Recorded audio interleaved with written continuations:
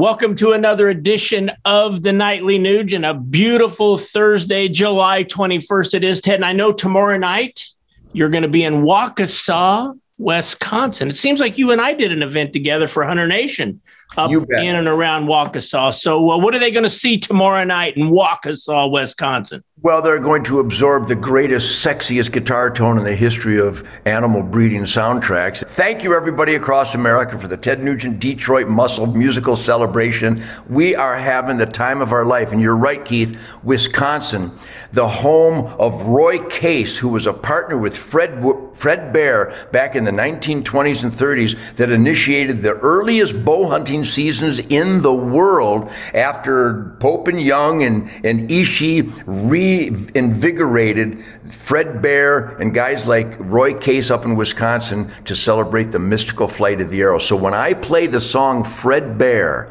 on the stage in Waukesha, Wisconsin, nobody's feet will touch the ground. Thank you, Wisconsin. I started playing Wisconsin with the Amboy Dukes in 1965, and I love the music lover's spirit, especially that my audience is probably 80% bow hunters. When I play in Wisconsin, it's going to be a great night.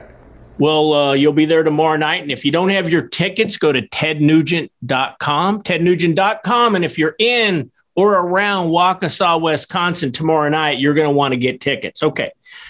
Kind of a sprawling question here, but I'll get to the end, I promise, Ted. I'm a sprawler. You're going to be in Wisconsin tomorrow, where their Supreme Court recently found that the drop boxes that were used in the 2020 election were unconstitutional, illegal, and they've thrown them out. At the same time, the AP came out with a story this week that said they researched it and drop boxes were perfectly fair, led to the fairest election that led, of course, to Brandon, the basement campaigner, to getting 81 million votes. I won't even go there today.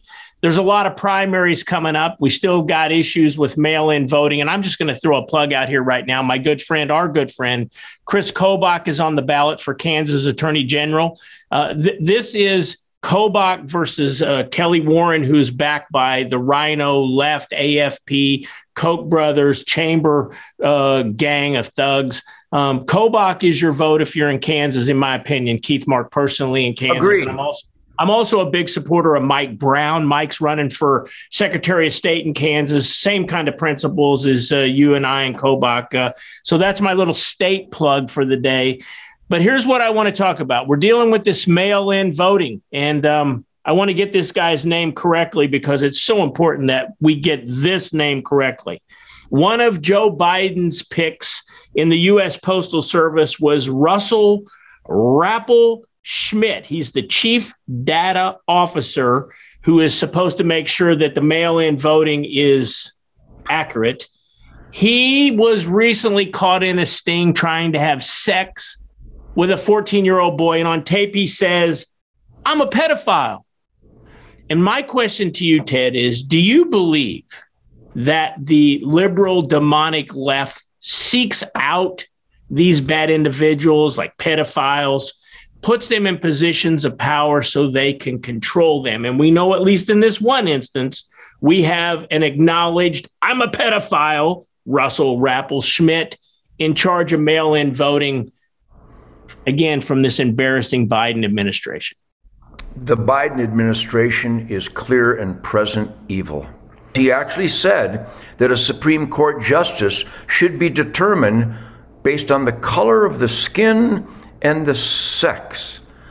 That's racism and sexism. But do you think that there is a connection between all of this bad behavior and these globalist puppet masters like George Soros that are calling the shots? Do you think that's why these people are getting put in positions of power, so the puppet masters have full control of them? What do you think there's a connection? You think?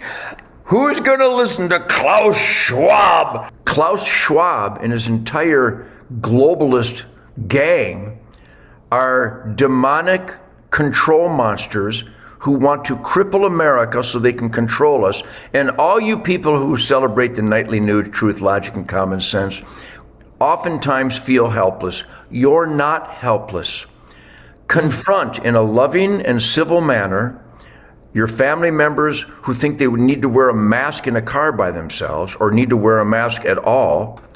We have bent over and taken this evil in the butt. And if you know people that are that soulless, that so sheep-like, try to fix them. But I got to tell you, I have people that are so deranged on their drunkenness of hate for Donald Trump that they will actually say that secure borders are bad, that the importation of fentanyl killing Americans is okay as long as Trump's not involved, that sending billions of dollars of our military weaponry to the Taliban is okay as long as Trump is not in charge. That $8 a gallon for gas versus $1.87 under Trump is actually an upgrade because they are just deranged, intoxicated, mindless and soulless for their hate for conservative values as epitomized by the Donald Trump administration. And we want to dedicate this week's Nightly Nuge's Ted to the Trump family who lost Ivanka Trump this week, and especially to our good friend Don Jr. and the rest of the family. Prayers for the Trump family. God bless the Trump family. Remember, Ted Nugent is going to be in Waukesha, Wisconsin tomorrow night. So what you're going to want to do is get your tickets at tednugent.com and go see this man tomorrow night in Waukesha, Wisconsin. Ted, we'll see you tomorrow as you prepare to take the stage in Wisconsin. We will unleash the beast every night. Thank you, Keith. Thank you, everybody. God bless the Nightly Nuge team.